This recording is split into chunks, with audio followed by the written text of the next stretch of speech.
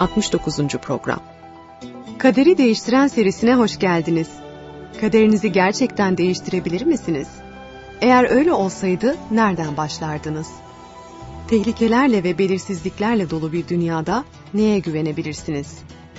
Gerçekten inanabileceğiniz ve tüm yüreğinizle güvenebileceğiniz bir şey var mı? Bu ve benzeri soruların cevaplarını bulmak için şimdi birlikte Kaderi Değiştiren adlı bu programda bir yolculuğa çıkalım. Bir kişi otorite sözcüğünü kullandığında bu size ne hissettiriyor? Tüyleriniz diken diken oluyor mu? Eski işverenlerinizin ya da öğretmenlerinizin görüntüleri gözünüzün önüne geliyor mu? Keşke daha fazlası olsaydı diyeceğiniz bir şey mi? Hayattaki pek çok şey gibi, otorite hakkındaki düşünceniz, çoğunlukla ona karşılık verme şeklinizi belirler. Korktuğunuz bir şeyse, yetki sahibi kişilerle karşılaşmamak için yolunuzu değiştirirsiniz. Fakat özenmediğiniz ve arzuladığınız bir şeyse, buna sahip olanlara yaklaşırsınız. Çok arzuladığınız bir şeyse de, kendinizi bunu ele geçirmek için başkalarını istismar ederken bulabilirsiniz. İsa'nın kendisi yetki hakkında bunun nereden geldiği ve buna kimin sahip olduğu dahil derinlikli sözler söyledi. Fakat onun yorumunu okumadan önce, bir grup işçinin otoriteye nasıl karşılık verdiğini görelim. Osmanlı İmparatorluğu zamanında Anadolu'da yaşayan bir mal sahibinin geniş bağları vardı. Çalışkan bir adamdı. Servetini yıllarca süren zahmetli çalışmayla edinmişti. İlk hasatlarını küçük bir araziden kaldırdıktan sonra, komşu tarlaları birer birer satın almıştı. Üzüm türleri, toprak, işleme, budama, hasat ve üzüm ürünleri üretme hakkında her şeyi biliyordu. Bu sayede yıllar içinde tüm komşularının saygısını kazanmıştı. Asmaları sulayarak ve bakımlarını yaparak geçen uzun bir yazın ardından, hasat zamanı hızla yaklaşıyordu. Bu nedenle tam zamanlı çalışanlarına yardımcı olmaları için geçici işçiler işe aldı. Bundan kısa bir süre sonra bir iş seyahatine gitmesi gerekti. Ancak gitmeden önce oğluna, işçilere ne sıklıkla ve ne kadar ödeme yapılacağına, üzümlerin kaça satılacağına ve benzeri konularda ayrıntılı talimatlar verdi. Kısacası tüm yetkisini oğluna devretti ve işi doğru yapacağına güvendi. Yaklaşık bir hafta sonra işçiler gelerek çalışmaya başladılar. İlk hafta geçti, her şey planlandığı gibi yürüyordu fakat işçiler kısa süre içinde arazi sahibinin mevcut olmadığını fark ettiler ve durumdan yararlanmanın yollarını düşünmeye başladılar. Daha yavaş çalışmaya başladılar, işe geç geldiler ve ücretlerinin erken ödenmesini talep ettiler. Hatta işi bırakmakla tehdit ettiler. O zaman oğul tüm işçileri toplantıya çağırdı. İşçilerden biri diğerlerine, "Bu iyi bir işaret," dedi. "Onun yumuşak bir adam olduğunu biliyordum. İlk sıkıntı işaretinde tüm taleplerimizi kabullenmeye karar verdi."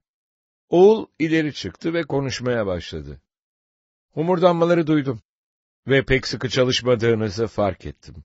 Size belli şartlar altında çalışmayı kabul etmiş olduğunuzu hatırlatmak isterim. Anlaşmanın üzerine düşen kısmını yerine getirmezseniz, başka işçiler bulmak zorunda kalacağım." İşçiler birbirlerine bakarak fısıldamaya başladılar. "Sence ciddi mi? Eminim ki işi bırakmakla tehdit edersek geri adım atacaktır. Şansımızı deneyelim ve hodri meydan diyelim." İşçilerden biri ileri çıkarak konuştu. "Tüm işçiler adına konuşmak üzere seçildim. Buraya geldiğimizde arazi sahibiyle bir anlaşma yaptık. Ancak şimdi o burada değil ve seni tanımıyoruz. Bu nedenle seninle yeni bir anlaşma yapacağız. Kabul etmezsen işi bırakacağız," dedi. İşçiler orada durarak oğlun yanıtını bekliyorlardı. "Ben arazi sahibinin oğluyum. Babam ayrılmadan önce bana pek çok şey söyledi. Ancak daha önemlisi bana kendi yetkisini devretti. Şimdi önünüzde babamın yerinde duruyorum ve anlaşmanızı yerine getirmenizi talep ediyorum. Yapamazsanız şimdi gidin." Birkaç çürük elma tarafından ayartılan işçiler, oğlun yetkisini tanımayarak ona saygısızlık etmişlerdi. Oğul onlara kötü davranıyor ya da saygısızlıklarını hak ediyor değildi. İtaat etmelerini istemek için her hakka sahipti. Zira babası tarafından yetkilendirilmişti. Onun yetki mührünü taşıyordu. Neyse ki bazı işçiler utandılar, geri adım atarak işlerine döndüler. Ancak birkaçı gurur yaptı ve hatalarını kabul etmek yerine, kötü talihlerinin suçunu oğula yükleyerek çalımla yürüdüler. Önceki programlarda görüldüğü gibi İsa'nın zamanındaki dini ve siyasi önderleri, onun peygamber olarak yetkisini ya da konumunu kabul etmek istememişlerdi. Onun öğretilerinden gözleri korkuyordu ve kendi yetkili konumlarını kaybetme korkusu, onları onun karakterine saldırmaya sevk ediyordu. Sürekli olarak onu oyuna getirerek bir hata yapmaya ya da yanlış bir şey söylemeye yönlendirmeye çalışıyorlardı. Hatta bazıları onu öldürmek istiyordu.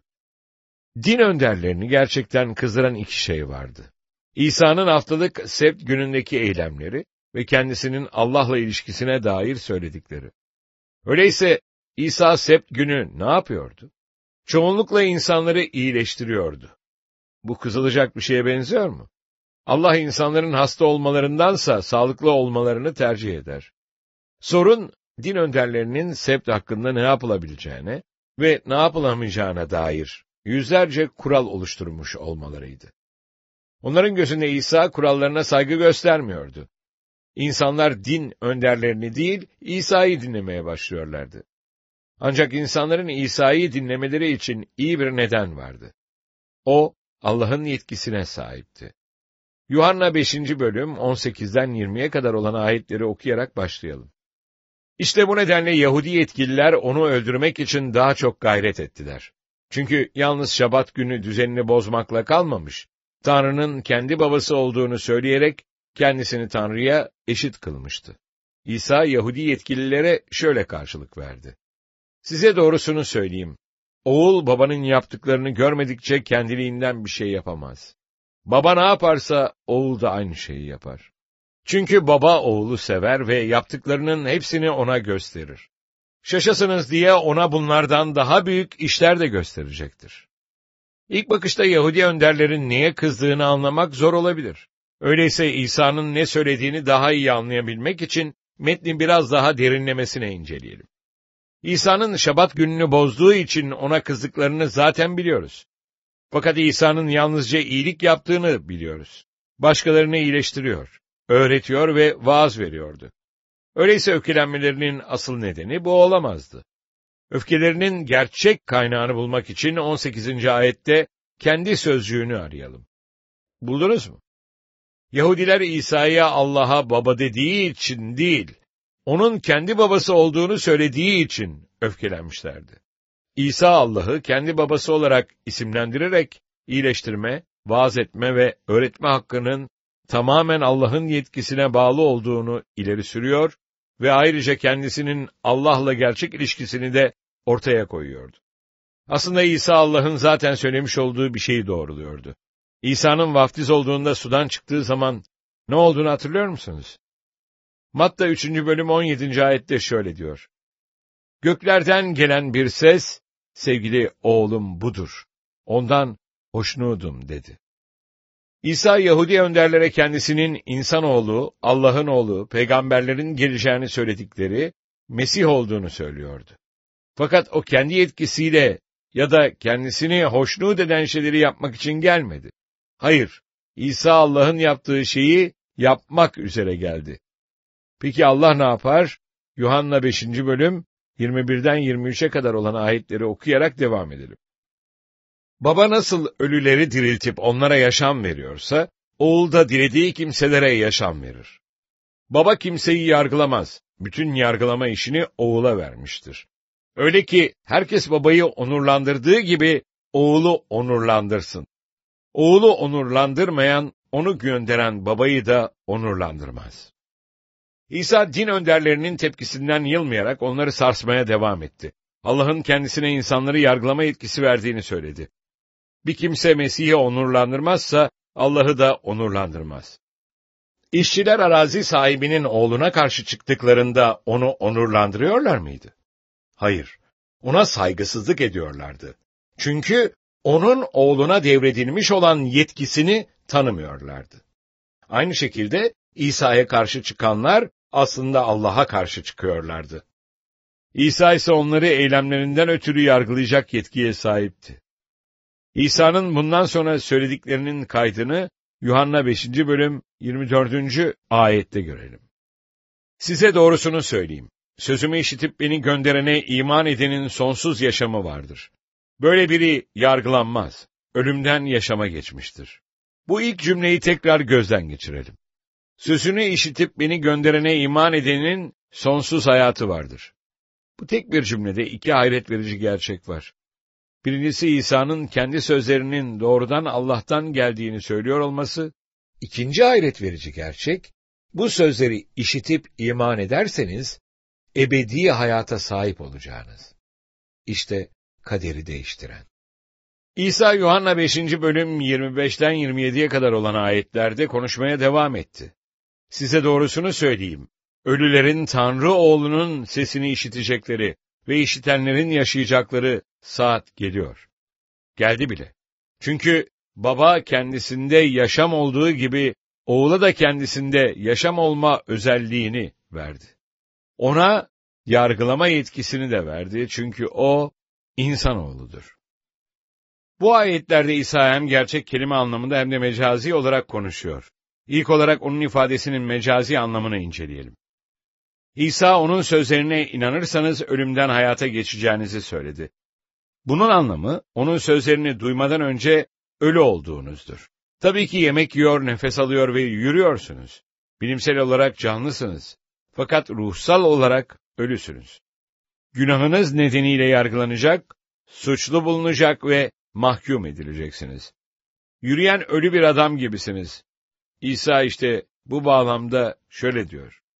Ölülerin Tanrı oğlunun sesini işitecekleri ve işitenlerin yaşayacakları saat geliyor. Geldi bile.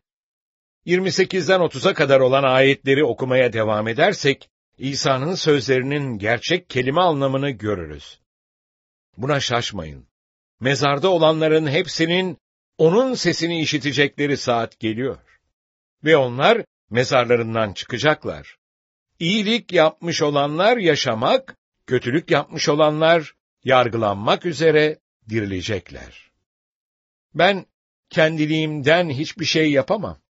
İşittiğim gibi yargılarım ve benim yargım adildir. Çünkü amacım kendi isteğimi değil, beni gönderenin isteğini yapmaktır.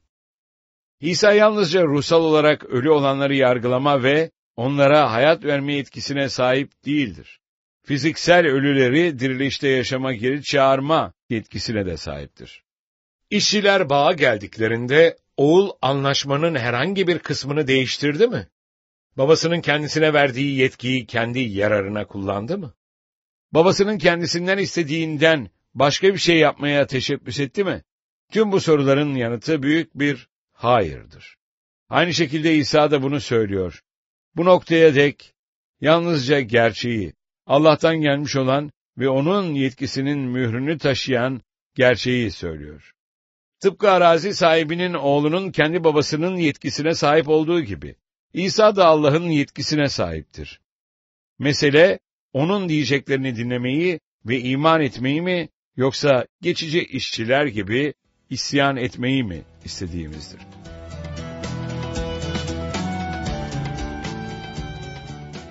Tartışma soruları.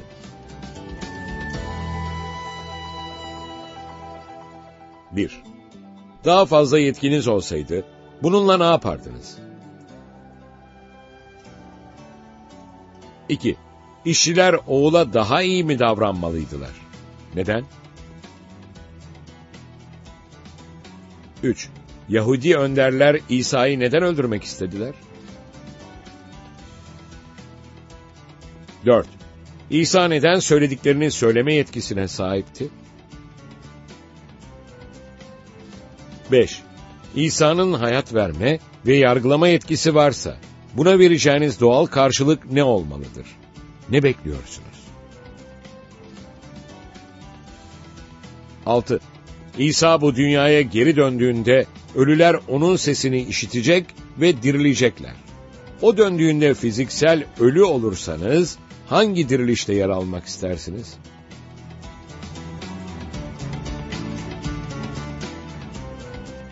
Sevgili dinleyiciler, bu programda İsa'nın hem ruhsal olarak ölü olanları yargılama ve onlara hayat verme yetkisine, hem de fiziksel ölüleri diriliş zamanında hayata geri çağırma yetkisine sahip olduğunu öğrendik.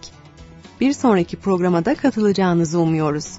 O programda İsa Mesih'in yargıç, arabulucu ve kurtarıcı olduğu için yargı gününde doğruları almak ve kötüleri yok etmek üzere kendi meleklerini göndereceğini öğreneceğiz. Kaderi değiştiren deneyimine internet üzerinden katılmak isterseniz www.kaderideistiren.com adresini ziyaret ederek bizlere ulaşabilirsiniz. Tekrar buluşuncaya dek Rabbin kutsal yazılardaki bu vaadiyle huzurlarınızdan ayrılıyoruz. Çünkü sizin için düşündüğüm tasarıları biliyorum, diyor Rab. Kötü tasarılar değil, size umutlu bir gelecek sağlayan esenlik tasarıları bunlar. O zaman beni çağıracak, gelip bana yakaracaksınız. Ben de sizi işiteceğim. Yeremya 29. bölüm 11. ve 12. ayetler.